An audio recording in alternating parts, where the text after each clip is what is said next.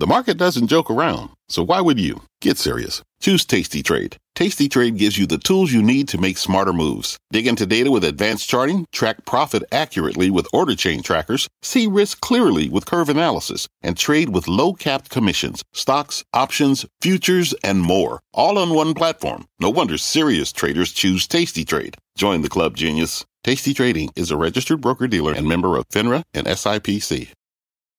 Homes.com knows that when it comes to home shopping, it's never just about the house or condo. It's about the home. And what makes a home is more than just the house or property. It's the location and neighborhood. If you have kids, it's also schools, nearby parks, and transportation options. That's why Homes.com goes above and beyond to bring home shoppers the in-depth information they need to find the right home. And when I say in-depth, I'm talking deep. Each listing features comprehensive information about the neighborhood, complete with a video guide. They also have details about local schools with test scores, state rankings, and student-to-teacher ratio. They even have an agent directory with the sales history of each agent. So when it comes to finding a home, not just a house, this is everything you need to know, all in one place. Homes.com. We've done your homework. My mission is simple: to make you money. I'm here to level the playing field for all investors. There's always a bull market somewhere, and I promise to help you find it. Mad Money starts now. Hey, I'm Cramer. Welcome to Mad Money. Welcome to Cramerica. Other people want to make friends? I'm just trying to make you some money. My job is not just to entertain you, but to educate and teach you. So call me at 1-800-743-CNBC or tweet me at Jim Cramer. I love the English language, except when it's being abused by Wall Street sharpies who want to throw you up the scent by making the market seem totally incomprehensible. So after a roller coaster day where the averages initially got hammered before rebounding, Dow only gaining 16 points, S&P advancing 0.13%, NASDAQ finishing only down 0.50%. Boy, was it ugly at one point. Let's do some translating. I want you to consider this your Wall Street to English dictionary for understanding the year 2021. First confusing term? If I have to hear this term, reflation. Reflation is just a regular old inflation after a prolonged period without inflation. When you hear reflation, it means we're now getting higher prices for all sorts of commodities, foodstuffs, lumber, polyethylene, copper, linerboard, the kind of stuff that goes up when there's strong demand for basic goods. Throw in oil for good measure, okay? When you see this kind of pickup in demand, the hedge fund playbook says you need to sell the highest growth stocks and buy the cyclical stocks that do better in a rapidly expanding economy, meaning all the stuff that's seeing price increases. That's what these people mean by reflation trade. The thing is that trade means the broader market's going lower because the big growth stocks get broomed, and in come the classic smokestack stocks, of which we have like a dozen in this country, Caterpillar, Deere, Nucor, and 9 other guys. The growth stocks make up a larger percentage of the averages, though, which is why they were down big this morning, before Fed Chief Jay Powell made some encouraging comments that allowed us to rebound. Powell pretty much said he won't lift a finger to stop inflation until the economy's at full employment. The Fed's not just your friend, it's your best friend. Forever. BFF. Fed BFF.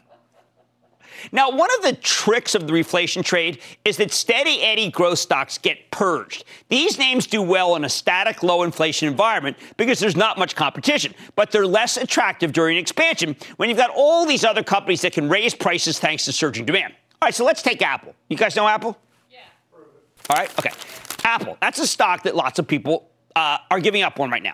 Oh, boy, they hate it. It's like really scary, right? Apple won't charge more for phones or computers or AirPods in this environment. They don't just say, wow, lumber's going up, let's charge more. No, they'll keep consistently doing what they always do. They actually like their customers and they want them happy. Now let's look at them from the opposite direction. What do you think happens at the hotel industry when we're all vaccinated and America's open for business? Will we pay the same price for hotel rooms? Will we pay the same price for airline tickets? Theme parks? Of course not. So for stocks like Marriott, Disney, or Southwest Air, you're going to have to expect a chorus of estimate boosts. And when the earnings estimates go higher, well, guess what happens? That's the single biggest reason why a stock goes higher. Something like Apple may end up selling more product than we thought, but Marriott will sell more product at higher prices. Southwest can double the number of passengers flying from Houston to Chicago. The cost to them is the same. So every additional dollar flows to the bottom line, and that's called operating leverage, making more money off the same costs. And the companies that have it are golden. The ones without it, Wall Street don't like them right now. Let's go a step further. We value stocks based on their future earnings streams. When there's inflation, those future earnings streams are worth less because inflation erodes the value of money.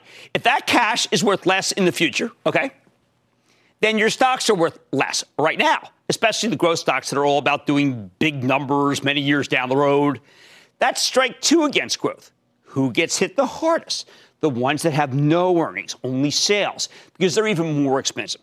They're fine when the economy's stagnant, but that's no longer the case. So these dream stocks like the SPACs, they drift lower. You see how ugly they were today? Well, some of that was because of Churchill Capital, the SPAC merging with Lucid Motors. That was down 38%. Lucid wants to out Tesla, but the stock got way ahead of itself, and the prospect of heightened inflation means that their future revenue streams are suddenly a lot less enticing, and everyone looked Churchill, and they just gave everything a big haircut, okay? All those stocks.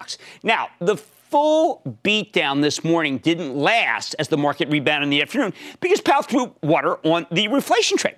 And because many of the great growth stocks of this era had fallen double digits from their highs, something that on Mad Money we say you gotta buy. That's what we did for Action Alerts. But I think the morning, not the afternoon, did give us a preview of what the world could look like if the reopening trade means that everybody gets vaccinated and we all go out at once and spend money. What can you do about it? We have a rule in my house. I'm not allowed to tell my wife to relax because relax means don't take any action. She says, don't ever tell me to relax. Don't you ever tell me to relax. I said, okay. Whatever's making you miserable, don't relax. So I'm not going to tell you to relax. Instead, let's explain how this plays out by introducing another item. Inflation scare. People love this stuff. They always say, I think we're having an inflation scare. Or, you know what, the reflation trade. Historically, when you get an inflation scare, the presumption is that the Federal Reserve will fight back by raising interest rates. It's been true my whole career. The current inflation scare matches up with the one we saw from November 2015 through February 2016. That's when our last Fed chair, Janet Yellen, decided to raise interest rates for the first time in 9 years. It was devastating for the growth stocks, and the ones that I looked at today were Salesforce, Adobe, Workday, ServiceNow, Apple, Netflix, Amazon, a couple of others. They first got hit when she started talking about the need for a rate hike because things were getting better. Then they got hit again when the Fed tightened that December. Then the whole group got obliterated in early February after LinkedIn and Tableau data gave us a pair of surprisingly bleak forecasts the same day, causing their stocks to get cut in half. It was a dark day. We were in San Francisco at the time, and I wasn't having any fun at all. Many investors thought that this was the beginning of the end for those the formerly high-flying stocks. You could hear it. I mean, everybody was saying, this is it. It's starting. Oh, in reality, that was the exact bottom. After the rate hike, the inflation scare died down. Oil prices plummeted. Other commodities cascaded. And you got a chance to buy some of the greatest growth stocks of our era at ridiculously low prices on the day when people said they're finally starting to roll over. They've been rolling over for months. Of course, this time our Fed chief has vowed to hold off on raising rates. Too many unemployed. But there will come a time and a point where these growth stocks will be somewhat hopeless. They'll kind of look like they did today at, say, 947 before people came in to buy. And, Cathie Wood. I have not mentioned Cathie Wood. I just thought I should mention Cathie Wood. One last term, risk off. This is the height of Wall Street can't. Can't meaning jargon, not can't as in the philosopher. If that sounds like a pointlessly confusing choice of words, risk off is the same thing. It just means rates are going higher because business is better, so you don't want to own as much stock. Now, I am happy to entertain the idea that you need to ring the register here, but I happen to like growth stocks in a reflation scare. I like growth stocks when risk is on. I like growth stocks when risk is off. I would like them in a house. I would like them with a mouse. But Dr. Seuss enthusiasts all, if you want to hold on to the growth stocks and be like the Cathie Wood, and I don't mean to make, she's like the greatest investor of our time, I know that. But if you like me and like her and you like growth, you have to be prepared to take some pain. Just like in late 2015, early 2016, that was the last great moment to buy these kinds of stocks.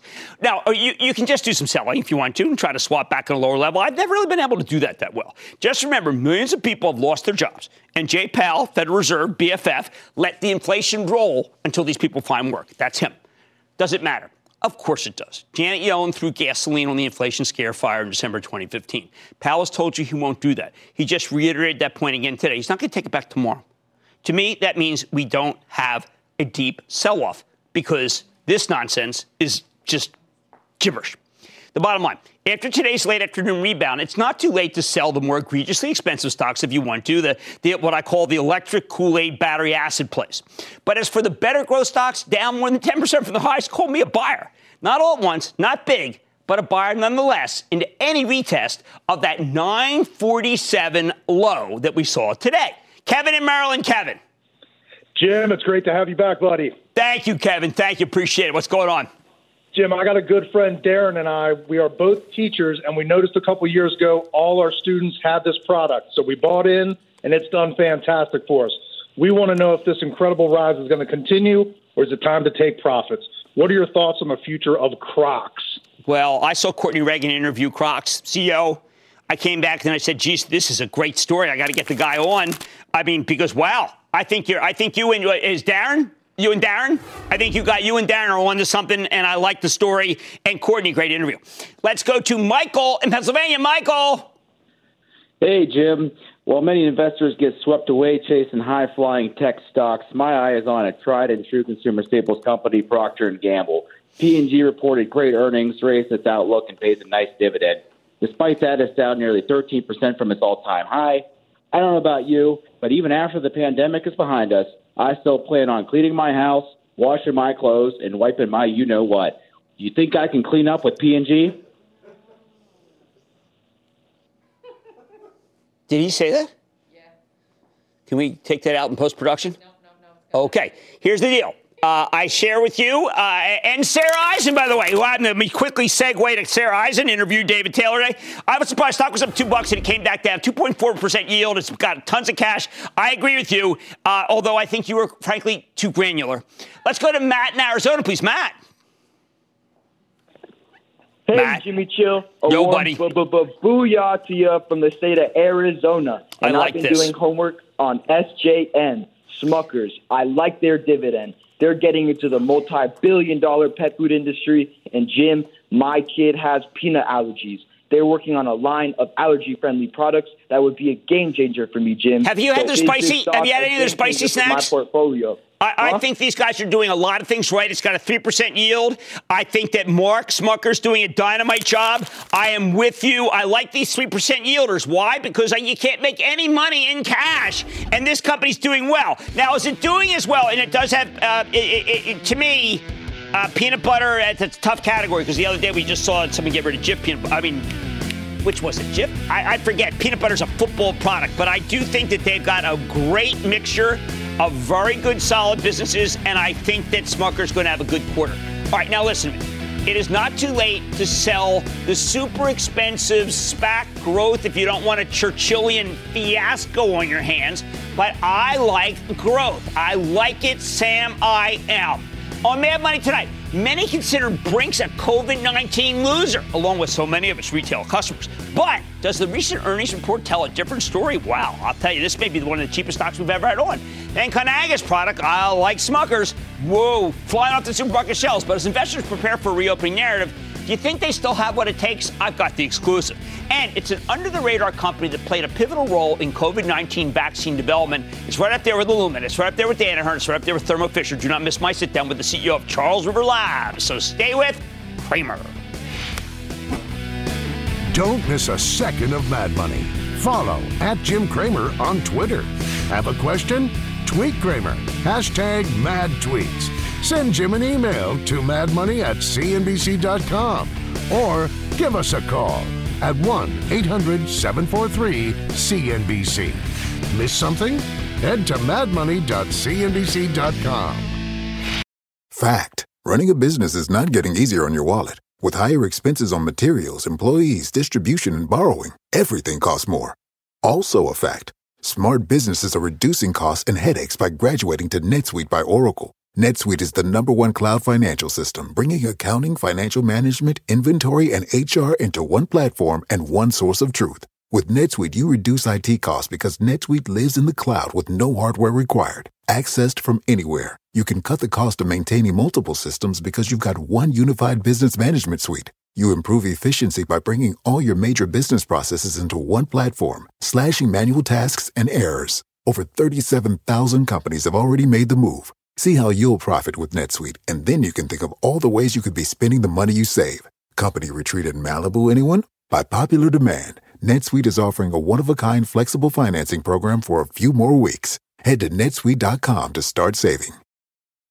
When you're hiring, the best way to search for a candidate isn't to search at all. Don't search, match with Indeed. Indeed is your matching and hiring platform with over 350 million global monthly visitors, according to Indeed data, and a matching engine that helps you find quality candidates fast. Use Indeed for scheduling, screening, and messaging to connect with candidates faster. Plus, 93% of employers agree Indeed delivers the highest quality matches compared to other job sites, according to a recent Indeed survey. Leveraging over 140 million qualifications and preferences every day, Indeed's matching engine is constantly learning from your preferences. Join more than 3.5 million businesses worldwide that use Indeed. Listeners of this show will get a $75 sponsored job credit to get your jobs more visibility at Indeed.com/madmoney. Just go to Indeed.com/madmoney right now and support this show by saying you heard about Indeed on this podcast. Indeed.com/madmoney. Terms and conditions apply. Need to hire? You need Indeed. On a kind of turnaround day for the market, I like to look for stocks that defy the gravitational pull of the average when they're going lower. I'm talking about stocks like Brinks. That's the cash management firm best known for its armored trucks. When COVID steamrolled us a year ago, Brinks got crushed as Wall Street figured, well, got to be a huge decline in cash-based transactions, right? But after bottoming at $33 last May, this thing's come roaring back after reporting a series of surprisingly strong quarters. Late last month, Brinks pre-announced some terrific fourth-quarter numbers. Then this morning, we got the full results, and they were even better than those already raised expectations. We're talking about a 63-cent earnings beat off a $1.01 basis. Incredibly bullish full-year guidance. No wonder the stock jumped more than 6% today. And with the great reopening finally in sight, I think it's got a lot more room to run. Do not take it from me. Let's speak to Doug Pertz. He's the president and CEO of Brinks to get a better read on the quarter and where his company's headed. Mr. Pertz, welcome back to Mad Money. Thanks, Jim. It's great to see you again, and it's great to see you back on the air again. Oh, thank you, Doug. I'm recovering well, and I really appreciate it. That's very kind of you. I was listening to the Home Depot call today. And I was thinking, well, there's a great American company, but they couldn't give us any guidance. Then I'm on Brinks, great American company. The guidance here is extraordinary. We expect strong growth in the second half. Your confidence level is probably higher than almost any company I deal with, and yet you're a cash business. How is it possible that you have so much confidence right now? Well, there's probably a misconception, Jim, that we see a lot, and especially when we talk to a lot of potential investors, and that is to suggest that cash has gone down. The facts are, and we presented some of this in our earnings call today, that the strength of cash is just as strong as it was before, and the amount of cash in the economy is just as strong, and the use is just as strong, if not stronger, even during a pandemic. So a couple examples. The Federal Reserve reports that cash in circulation in the U.S. is up 16% versus the prior year. That's a huge number in comparison to what the historical annual increases have been that have been in the 5 to 6% range for the last 25 plus years. And so that's a great number. Internally, our numbers of the cash that we process through our system is up 6% versus prior years. That clearly suggests cash isn't going away. And as we're in a time in which the economy sees a lot of unemployment, we're seeing a lot more stimulus into the economy, and I think we're going to see more of that in the coming months. That's a time in which we see much more cash used in our economy and will continue to be. And, we also see signs, surveys, and everything else, and other aspects that suggest that, in fact, the use of cash on in-person retail transactions has not changed materially from pre-pandemic levels. So we think those are great statistics, great numbers, great backing. We can give you some more as well as we go through this today. Well, I saw the Federal Reserve numbers, which I have to tell you, annual growth rate grown over the last 30 plus years, 6% annual, the best in 30 years growth. Is it possible that a lot of the younger people got their checks and turned them into cash?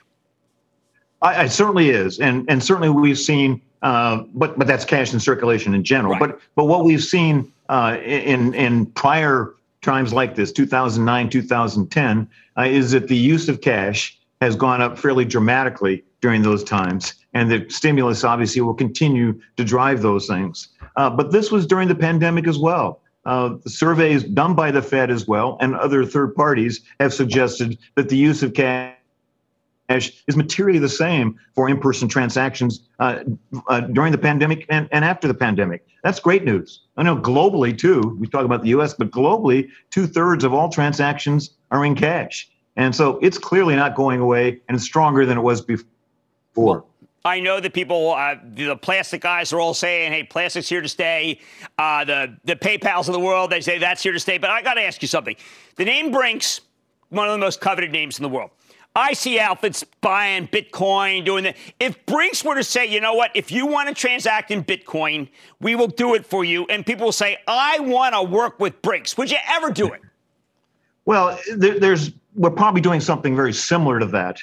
That I think is what our next round of offering alternatives to manage cash. And that is to offer what I consider to be the solution that I call the digital cash solution. If about a third of payments for in-person retail in the U.S. is done in cash, yet there isn't a true solution for retailers to manage that cash in an efficient, effective, integrated way for the rest of their digital payments, then where do you go? Well, right. That's where we think we can jump in. We think we can provide that digital cash management solution. And that's what we're coming on to next. A solution that effectively takes the retailer's cash, the physical cash that they have in a store, and with our support, actually converts it into digital payments in the customer's bank account, similar and almost the same, in fact, as what debit and credit cards, digital cash providers do for the same payments. Well, that's like that. On an integrated basis where we're going. We think that solution can be pretty significant. And there's a huge untapped, unvented market in this space for cash management. So, Doug, I can't resist. You have a terrific Brinks sustainability page in your deck. You're talking about diesel to gasoline, but you're also implementing some alternative fuel vehicles. What are you trying out and what is working?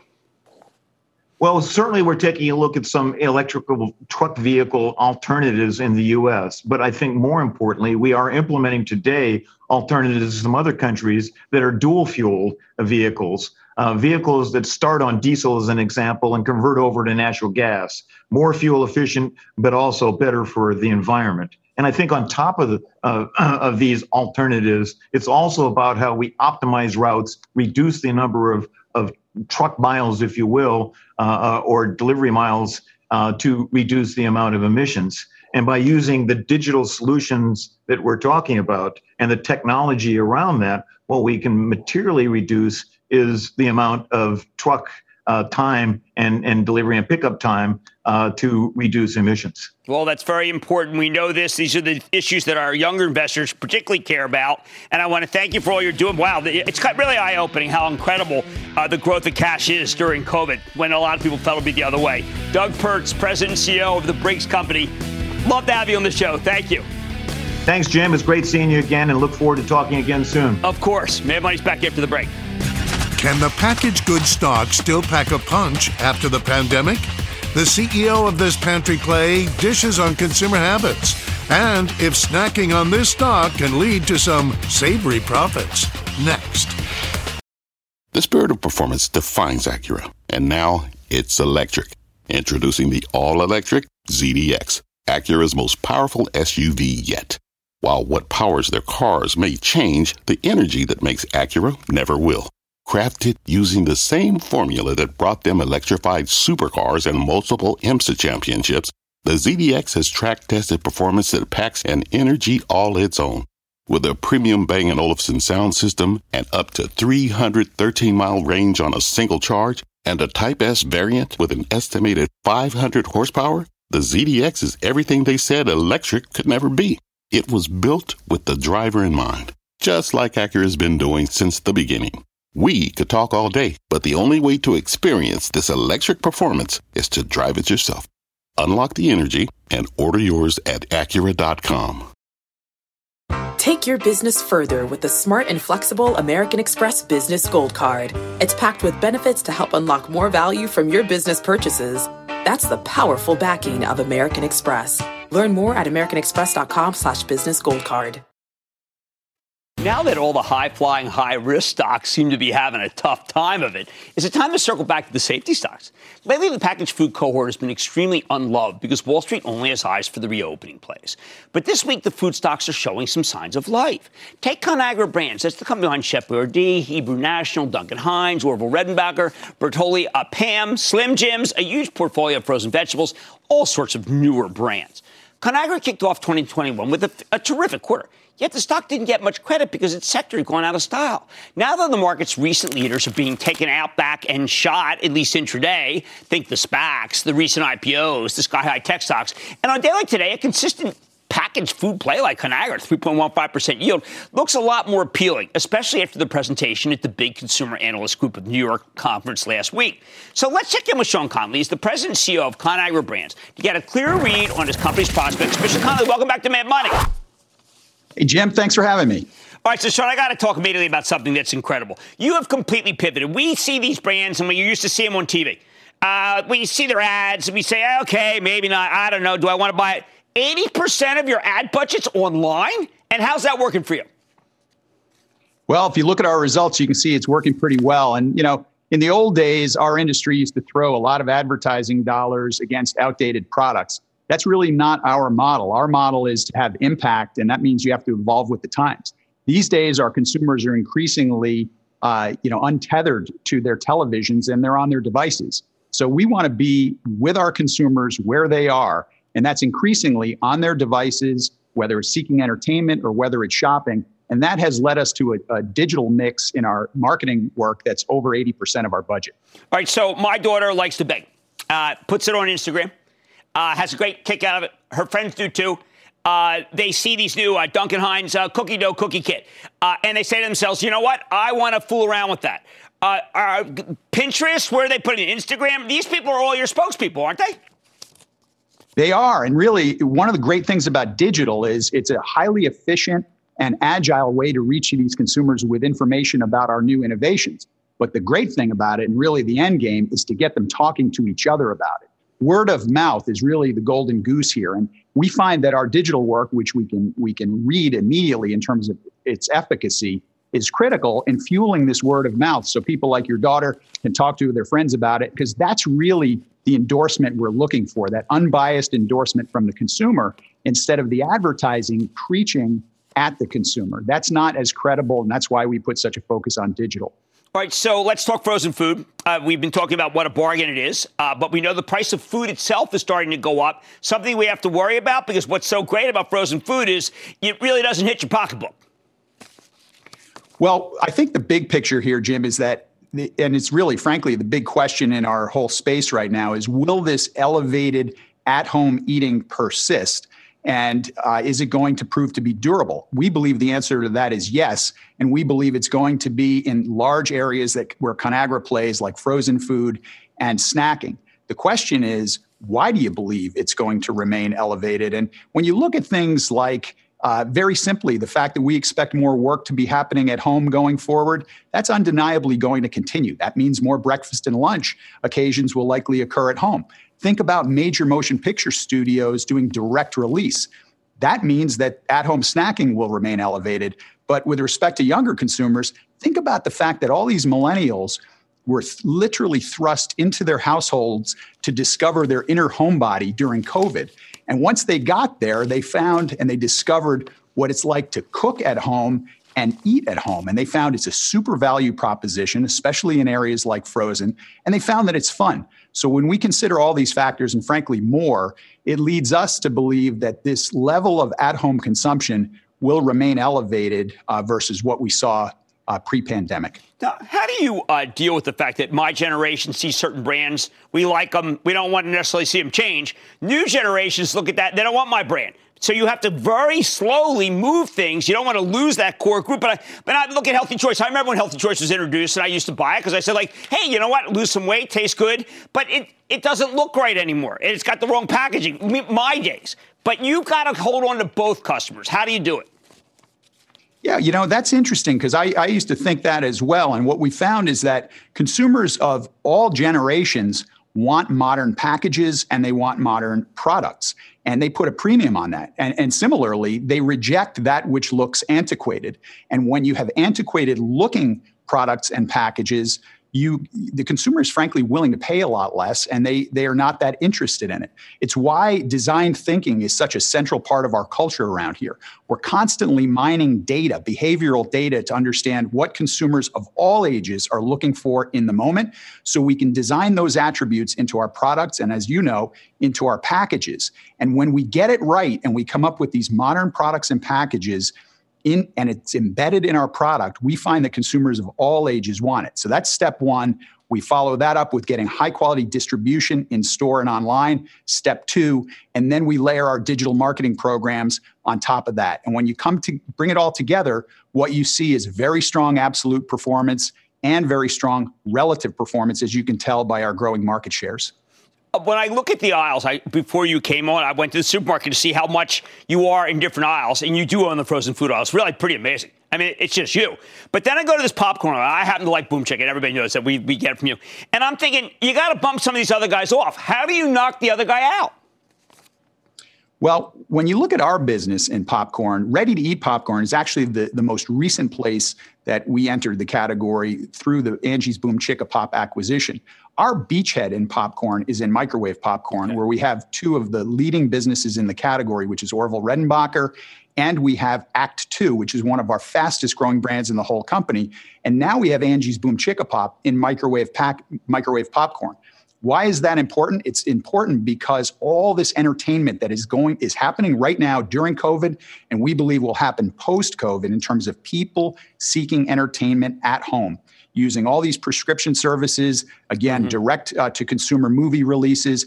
It really points to elevated at-home snacking. Microwave popcorn is a phenomenal category for that occasion, as you know. Ready-to-eat popcorn is also great. So we've got a popcorn business that can give consumer whichever type they prefer. Well, I think you've got the right mixture. Some people, I think they're already starting to lose the customer because they did not innovate, and that's what you do best. Sean Connolly, President and CEO of ConAgra, 3% yield, good growth. Always great to see you. Thank you. Thanks for having me, Jim. This is the kind of stuff not everything has to be a Kathy Wood biotech, okay? And she's fabulous. She's fabulous. Sometimes you just want to own something that gives you good yield, and it ain't going away. It's going higher. Mad Money's back after the break. Coming up, how can you make the next stage of the pandemic response work for your portfolio? As the country hopes for a COVID recovery, Cramer catches up with Charles River Labs. Next. As the market gets swept up in the reopening trade, that creates buying opportunities in high-quality stocks that actually don't fit the narrative.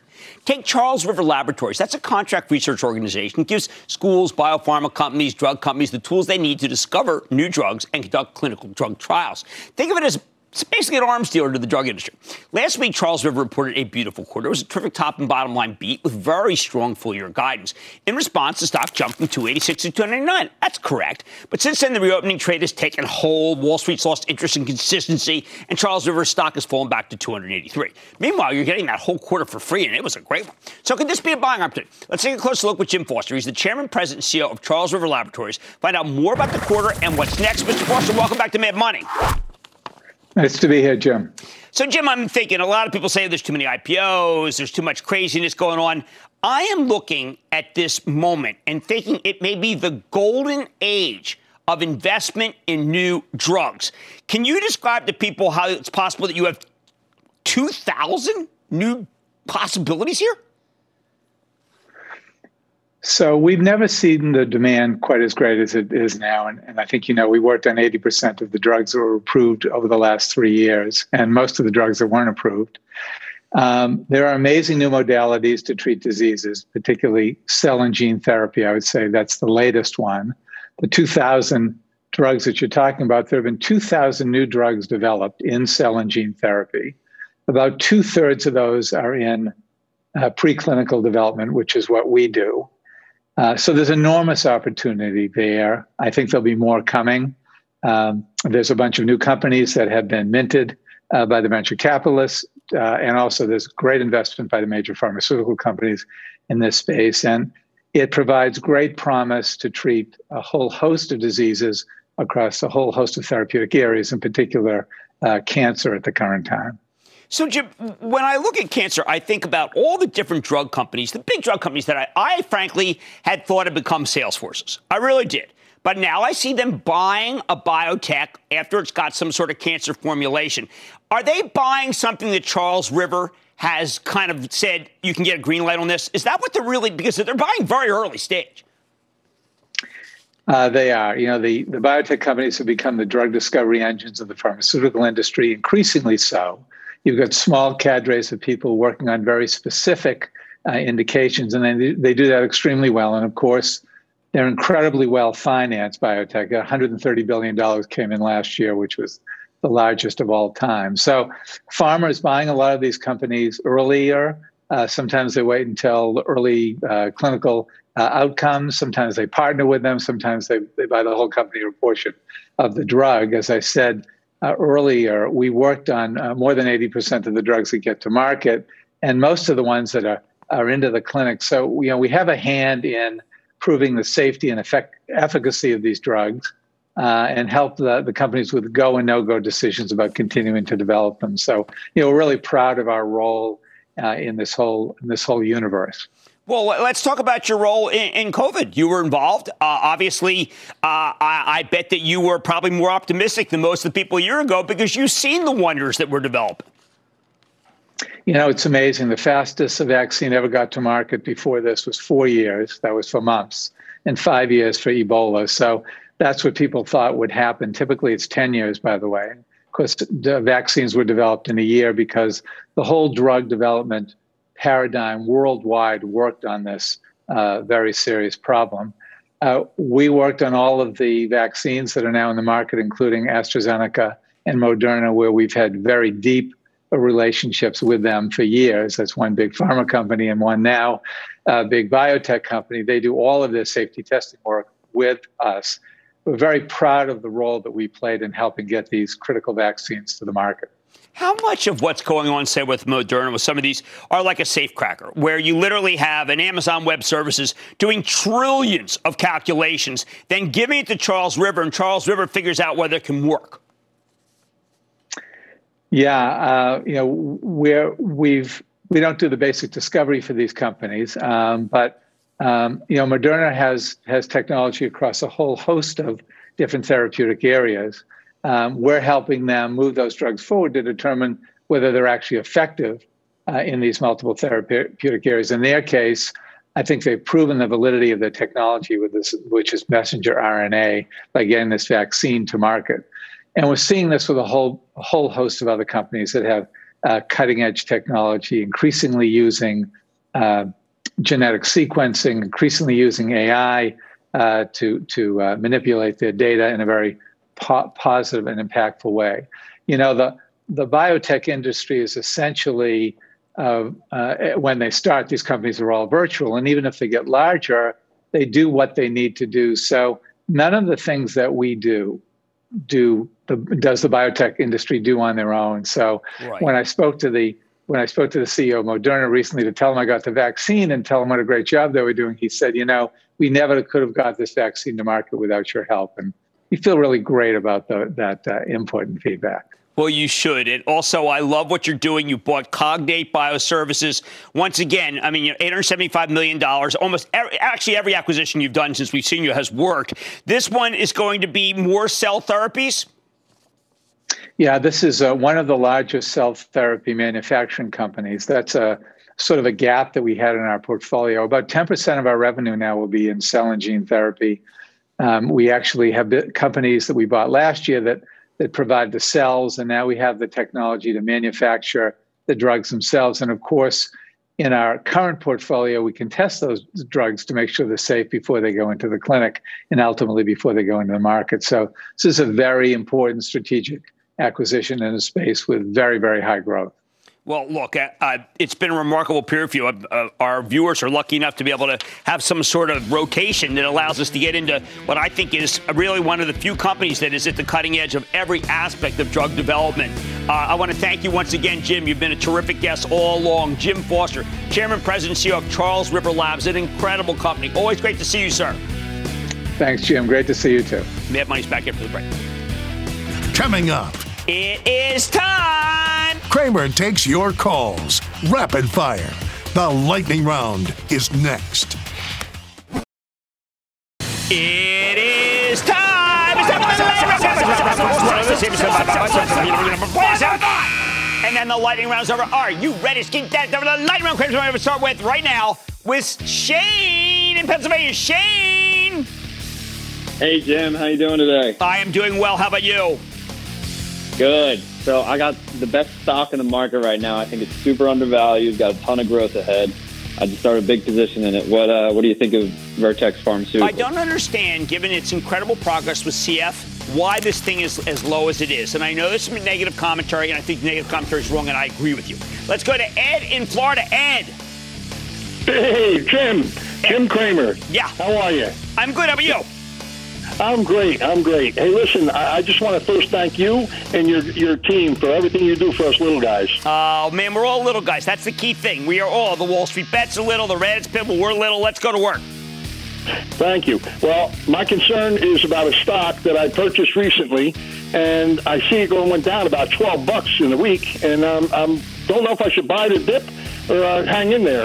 It's QuantumScape. All right, so there's a great piece by Adam Jonas the other day from Morgan Stanley. He's talking about that's the actual biotech of the group. This is Jagdeep Singh, who David Faber introduced to us.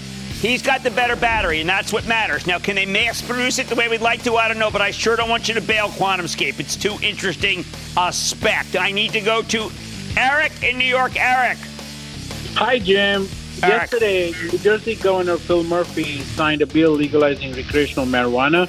I would like to ask you if now is a good time to buy Canopy Growth, ticker symbol CGC. There's a guy who issued equity last night. There was a really negative piece today about how Tilray wouldn't be able to do it on its own. It was a lot of negative cannabis story. And what happened? Canopy is still up 43%. It was down 4.5%. I want to be a buyer of Canopy. Kushbu in New Jersey. Kushbu.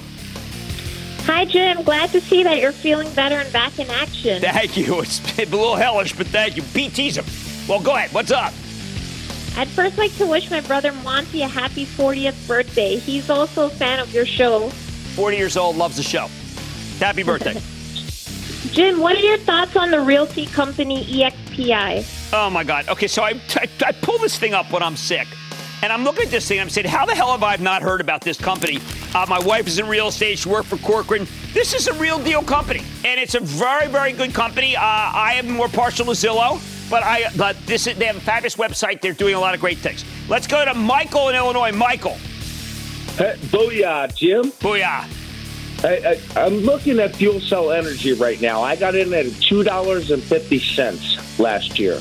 And I don't know whether to buy more. No. You got a great basis. You want to take a little out of that basis and you can let it ride. You don't have to worry about it. I would say, one of the things that's happened is we're watching Andy Marsh and Plug Power come down. Why? Because we can't seem to get enough traction among the large trucking companies to be able to say this thing's going to come down in price. So the group is a little rich right now. I like it. But remember, spec. Let's go to Jeff in Kentucky. Jeff. Jim, big booyah from the Bluegrass State, Louisville, Kentucky, the home of UPS Airlines, Humana, and Papa John's. But my question's not about them. It's about DISH Dish Network. DISH, I read a lot of negative research in the last few days. No, too risky for me. I need to go to Rich in New York. Rich. Hey, hi, Jim. How you doing? How's it going? Listen, I got a question here. Mr. Russell added two great people to his board, and but the stock isn't playing well in the sandbox, Jim. I'm asking you about Laser, L-A-Z-R. All right, all these stocks got hit because of what happened with this Churchill and the merger with Lucid, and it brought all of them down because people said, wait a second, I'd rather be in Southwest Air. And that, ladies and gentlemen, is the conclusion of the Lightning Round. The Lightning Round is sponsored by TD Ameritrade. Coming up, don your suit of armor and decide what type of investor you want to be. Cramer's breaking down the key lessons from the Reddit revolution that could make you money. Next. All right, what really happened with the great GameStop caper? While I was recuperating last week, I devoured the congressional hearing, so tonight I want to clear up some confusion. Ever since GameStop stock started nosediving a few weeks ago, we've been hearing a stabbed-in-the-back narrative. It goes like this. Just when the Reddit revolutionaries had the short-selling hedge funds on the ropes, Wall Street closed ranks and got commission-free brokers like Robinhood to sell out their users by suspending trading in the GameStops and the AMCs. The only problem? That story's not true. Let me say up front that I'm a big fan of anyone who can help regular people try to make money. I love that this Reddit forum has so many people engaging with the stock market. How about Robinhood? I think Robinhood's generally been a force for good, and they've built a terrific app. But 3 weeks ago, they screwed up. Their systems were overwhelmed. CEO Vlad Tenev was apologetic at the hearings, which is good. I like that. Although it'll take a lot more than that to win back the user's trust. That said, if Robinhood's meltdown prevented you from buying GameStop at 300 and GameStop's now in the 40s, well, guess what? They didn't stab you in the back. You dodged a bullet. If you listen to the stabbed in the back myth, the big villain is Ken Griffin. He's the CEO of Citadel, who's built an incredible family of funds with the world's biggest clearinghouse. Citadel pays Robinhood for order flow, which can seem like a sketchy practice, but it's the only way you'll ever get commission-free trading. You got to make some money. I don't think Citadel did anything wrong either. It's not Griffin's fault that he's built up an enormous market share, allowing him to offer the best price. You can argue the clearinghouse business is too concentrated. You'd be right, but that's on the regulators, not on Griffin. Steve Huffman from Reddit. I love Reddit. Sure, it can be chaotic and incoherent and sometimes horrible, but that's just the internet, right? What about Melvin Capital, the short-selling hedge fund that got squeezed? I don't know what to tell you here. They got greedy and turned a huge win into a huge loss. Seems like a bad idea to bet against a video game retailer right before a slew of major new console launches, but hedge funds make dumb trades all the time. And then there's the smartest guy of all, the Reddit hero, the one who figured it out and made a fortune in the process, Keith Gill, a.k.a. Roaring Kitty. This guy is everything I like about the business, everything. He figured out that GameStop was a combustible situation, and he profited from it. Good for him. It was a magnificent trade. Here's where this whole thing, though, starts to get under my skin. Most of the people who love Gill seem to despise me. According to the stabbed-in-the-back narrative, I'm either owned by the short sellers or in the pocket of the clearing firms or conspiring with the Bavarian Illuminati. My crime. I ripped out the catheter. Don't worry, it was one of those. It was not the real deep kind. And I called him from my hospital bed. I called in to Squawk on the Street, to Carl and to David, and I told people to sell GameStop at $350. Top of the world, ma. Apparently anyone who told you to sell is the enemy. Well, was I trying to bust the well-orchestrated short squeeze? No. I just wanted to help viewers try to make money. GameStop's down 300 points since then. It was what I call the right call. Here's the thing. Even if Robinhood hadn't suspended trading the meme stocks, even if I hadn't told you to sell, GameStop still would have come back to earth. This was a short squeeze, where embattled short sellers are forced to pay up for the stock to close out their positions. But squeezes do not last forever. Sooner or later, you run out of short sellers with their backs against the wall. GameStop, the chain, is having a couple of good months. Good for them. But long-term, it's still in serious trouble. Hey, Ryan Cohen, God love you, maybe you got the answer. GameStop, the stock, was trading like business was booming. If you care about making money, you had to sell at $350, not buy. And that's the problem right there. There's a new contingent of investors, I'm calling them rebels without a cause, who don't seem to care about making money. They want to somehow be right, even when they lose money. That's not how it works, though. I can't believe I have to say this, but if you're not trying to make money, what the heck are you doing owning stocks? I like to say there's always a bull market somewhere, and I promise to try to find it just for you right here on Mad Money. I'm Jim Cramer. See you tomorrow.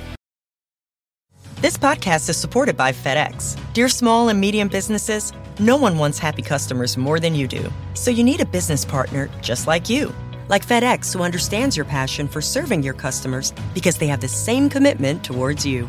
That's why FedEx offers you picture proof of delivery, packageless and paperless returns, as well as weekend home delivery to 98% of the U.S. on Saturday and 50% on Sunday. See the FedEx service guide for delivery information.